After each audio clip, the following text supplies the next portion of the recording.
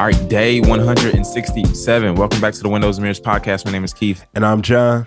And remember, this is a podcast where we're trying to show you that the Bible is more like a window than it is a mirror. We come to it to see through it and to see God, not to it to primarily look at it and see ourselves. All right, so Amos, the book of Amos. Man, we are moving right along in our modified chronological plan. So this is our second prophet? Yeah. Yep. So Jonah was yesterday, and now we on my man Aim. Yep. So Amos is earlier, right? So he's after Jonah, 8th century. You know, he's from the south, right? Which is crazy. He's from the southern kingdom after the kingdom split with Solomon's sin, but he goes and prophesies to the north, right? So God calls him. He's like, nah, bro, I need you to make that move. I need you to go to the north side. I need to go to the north side and let them know what's good, like what's really good.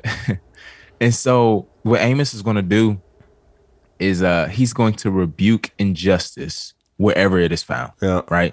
Even if it's among other nations and even if it's among God's people. Right. So you see that, like we always say, God is a God of justice, but he's even impartial about how he calls out that justice. Right. Yeah. And God's people can get it too.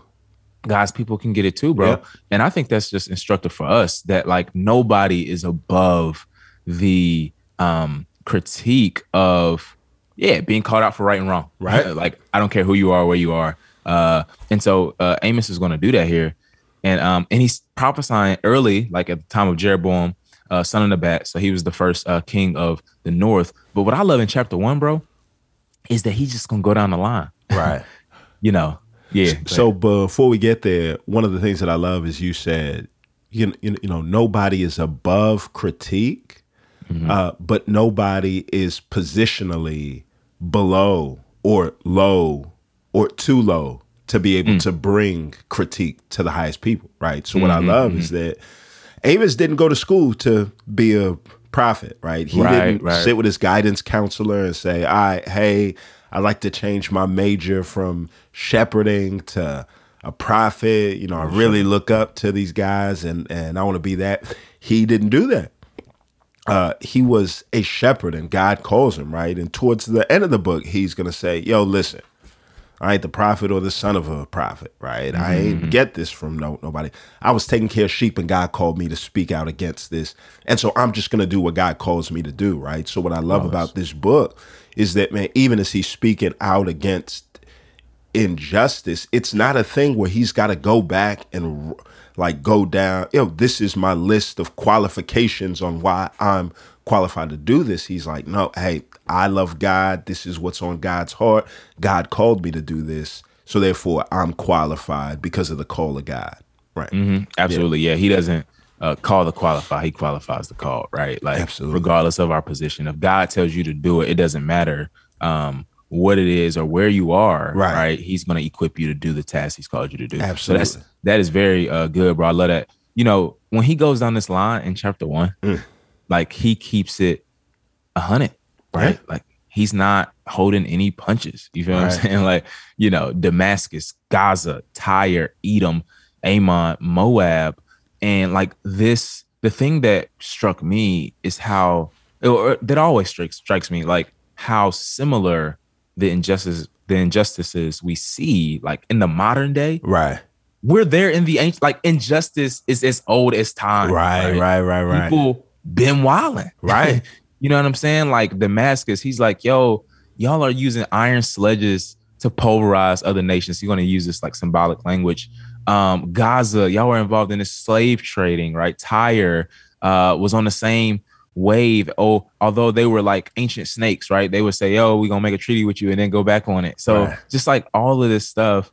And what's interesting, bro, is that, again, just geography, right? Knowing geography is really dope. So all of these nations all surrounded ancient Israel. Right. So it's like this like circle. So Damascus is northeast, Gaza is southwest, Tyre is northwest, Edom is southeast, right? And so across the Jordan, you got Ammon and Moab. And so all of this is setting up what he's about to do. Right. He's going to go around ancient Israel.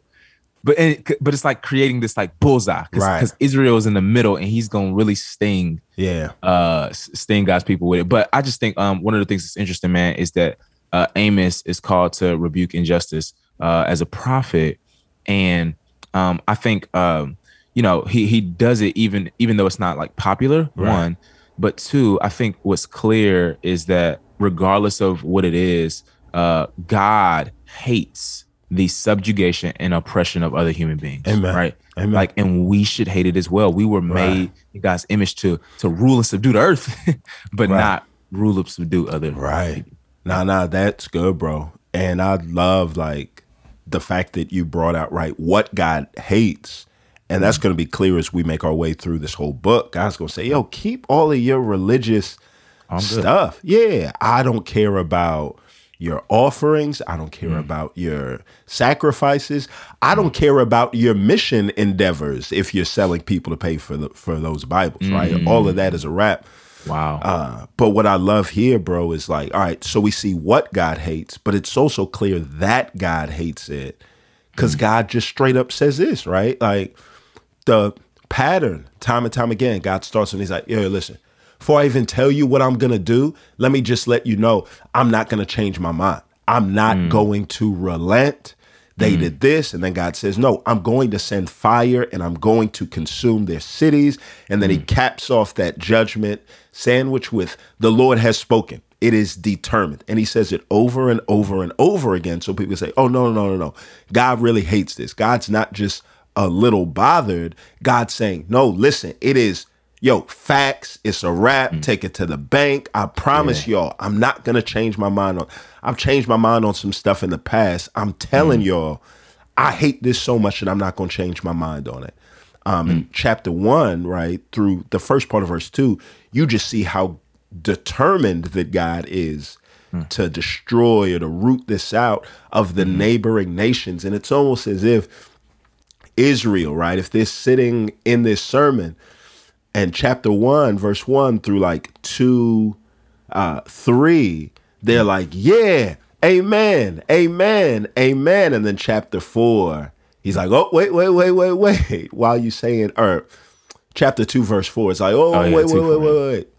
While you're saying amen, I want y'all to know that y'all can get it too. I'm an impartial judge. Bro, so what's hard, which is so dope, bro. So Amos is from Judah, right? Right. What Amos does, he goes to the other nations, like you said, amen. He's like, no. I can turn back and critique my own side as well. Right. So we live in a day and age where some people, you can't. No, they ain't on that. Right. It's like the other side. But Amos is like, no, let me turn around and talk to y'all too, because nobody has no blind spots. Nobody has no things that they are not at fault in. And so he's like, God sees it all. Right. And so like, I have to be honest about it all. Now, Judah is 7th. Yeah. And then Israel, the northern kingdom, is 8th. Right. So you would think he's done. Right. With Judah. But then he goes and Israel's like, all right, now it's really time to get it in. God's like, no. Now I'm really gonna take these gloves off. Now I'm really finna like give it to y'all. Right. It's just more of stuff surrounding like human oppression, bro. And like you just see God's heart for it. And this is why, like, I think we talk about how this stuff is kind of skipped over. Right. In so many certain Christian circles, they don't talk about these passages. Right. But you see why, like, it is so clear that God is like the prophets. Like, you see why the prophets, in other words, is one of the most neglected sections. No, this is clear. God is saying, no, listen. It's God saying, no, listen, like, I'm about to give y'all these hands because y'all about to catch these hands because of the way that you've treated the poor and exploited the poor and people that can't defend themselves. Yeah. Y'all haven't helped them out with their legal representation. So y'all are going to catch these hands. Make no mistake. Y'all are going to catch these hands because of that. And it is so clear, right? That it's not even just, God is not just this book, bro. It's not just the active things that they've done wrong. It's the passive ways that they've neglected the doing right. And God's saying, no, listen, I hate that just as much. Yeah, from the fair trial, I was like, wow, like this stuff is just so applicable. The sexual exploitation of like women, like so applicable. In verse 8 of 2, he's like, he clarifies what they're doing, and he says, no, y'all are doing this, listen, beside every altar. Right. So he's like, catch what I'm saying. You're doing this beside the altar of your God. It's only supposed to be one altar. Right. It's right. only supposed to be at the temple that Right. y'all are doing this. So one of the things that the prophets are going to do, this will help so many people understand the prophets. Idolatry and injustice are always connected in the prophets. Right. Every time God calls out injustice, he says, no, you're doing it in service to your pagan God. Right. So it's the same thing today. Like, no, you will, if your God is money, you're going to oppress people to ascend the like socioeconomic scale. Yeah. Right. Like, so you just see the connection here. Right. And I think the Bible is just so profound, fam. Bro, I love it. Our worship and our works like go hand in hand. No, that's it, bro. And then at the end of 2, God's just like, all right, listen, I just want y'all to know, y'all are not going to escape this, right? Y'all are going to catch these hands. If you may be fast, but you're not fast enough. You may be strong, but you're not going to be stronger enough. Your warriors are going to be brave, but they don't have enough courage to withstand this. Basically, God's saying at the end of chapter 2, the reservoir of every advantage you have is going to evaporate under the light and the heat of God's judgment and God's glory. And what I love is that God actually gives more time proportionally to talking about what he's going to do towards the injustice when his people are guilty than he is to the surrounding nations, which is helpful for us that God's saying, listen, I've got stronger words and critique for y'all who should know better. Yeah, like he even says that to Judah. He's like, yo, no, y'all got my law. Like y'all know better. Yeah, it's really, really clear. Right. I'll put this down for y'all. And 3, bro, I think the prophets, man, they're just so skilled on the way they tell their messages. So he kind of comes along and talks about like what the Lord did in saving his people. But what he's using it as, he's using like what happened in God selecting Israel and saving Israel out of Egypt as a like rhetorical strategy for the person who would be like, no. Like, as long as people are saved, we don't have to worry about the injustice among us. As long as God's people have been liberated from sin, listen, we don't have to loosen the grip of the sin that's outside of us. And so what Amos is going to show is that doesn't make you immune from God's judgment, which is crazy. Yeah. Right? He messes with like all of our like kind of Christian and theological sensibilities in this text, bro. But in some sense makes you more fit, kind of like you were just saying, if you are committed to your constant rebellion. And so, I have known only you out of all the clans of the earth. Therefore, I will punish you for all y'all your was my people. That's why I got to be impartial. Right. Yeah. So you see one of the things too, you'll see pride and God humbling the proud, right? And exalting the humble, which is this thread that runs through the Bible, but especially through the prophets as well. But he'll just use a ton of poetic like language. So God is characterized as this roaring lion here, right? As he was in the beginning of the book as well, to point to the fierceness of judgment towards his people. And at the end, like God is like, no, like exile is coming, right? And we've talked about exile and what that would look like for God's people. So 4 comes, bro. Yeah. And this is hard, and you touched on it a little bit, but he's like, come to Bethel and rebel even more at Gilgal. Bring your sacrifices every morning. Look, your tents every 3 days. He has this dry humor. Offer leavened bread as a Thanksgiving sacrifice and loudly proclaim your freewill offerings, for that is what you Israelites love to do. This is the declaration of the Lord God. So very sarcastically, John would like hang with Amos. Listen. He's telling God's people to like come through with your religious worship. Right. This is only increasing your guilt before me. Right. God hates iniquity with a festival. Isaiah says it explicitly like that. Like God hates, he does not accept our religious rituals without real repentance. Yeah. Chapter 4 goes on and it starts to close. And now you have this like almost climax of this first part where God's saying, no, look. I decisively showed my justice in supernatural fashion. Like, it's not just like these were coincidences. Like, I made sure that y'all didn't have any food to eat but y'all still ain't come back to me. God's like, I stopped rain on your side of the street and I made it rain on the other side of the street. I sent all the same plagues so that y'all would know, no, this is me. Like, and I've got an actual beef with it. And over and over, God's saying, but you didn't repent. But you didn't repent. And so what God's saying is this, look, God's saying, yo, the unfortunate thing is this. My supernatural power was no match for your stubborn posture. You were intent on rebelling. And God just says, therefore, I'm really about to take the gloves off now, right? Why? Yeah. Because you had a group of people who in the midst of their cultural prosperity, their material prosperity, had grown comfortable with injustice. And God's saying, that ain't how my people roll, and I'm going to make sure that I course correct. Yeah. You know, one of the things that we like, even in our day, so people will say, oh, like you're saying, you know, repentance over ritual. How does that look today? I think one of the ways it shows up today, bro, is that we think that our religious services, numbers, metrics, and even success, right, in the actual worship gathering, right, will lead to the forgiveness or in some way alleviate us of the sin we commit outside of the worship service. So we'll be like, no, we're getting record numbers in baptism. Right.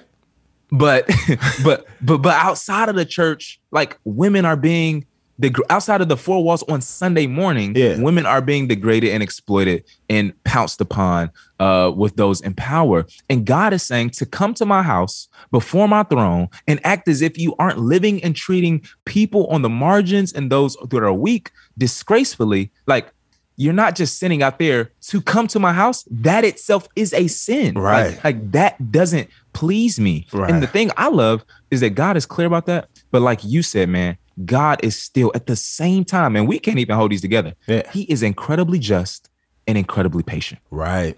Yeah. Incredibly patient. He's like, yo, if y'all just would have repented, right, I would have relented.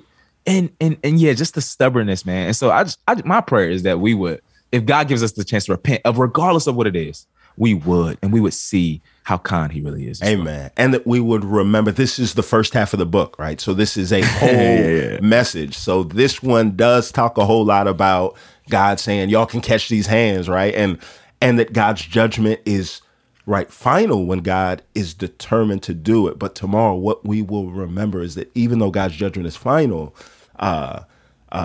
or God's word on judgment is final, judgment is not God's final word, right? That's good, bro. Mercy. But remember, this is a book as a whole, right? So don't form your whole theology of God on one half of a message. Yeah. Now let's pray. Father God, we thank you for the fact that you have been so patient and kind and gracious in the way that you reveal to us what your heart is, what you like and what you dislike. That's not meant to discourage us, Lord. It's meant to course correct and direct us away from what you hate and towards what you love. Lord, help us to follow your word in all of this. It's in Jesus' name we pray.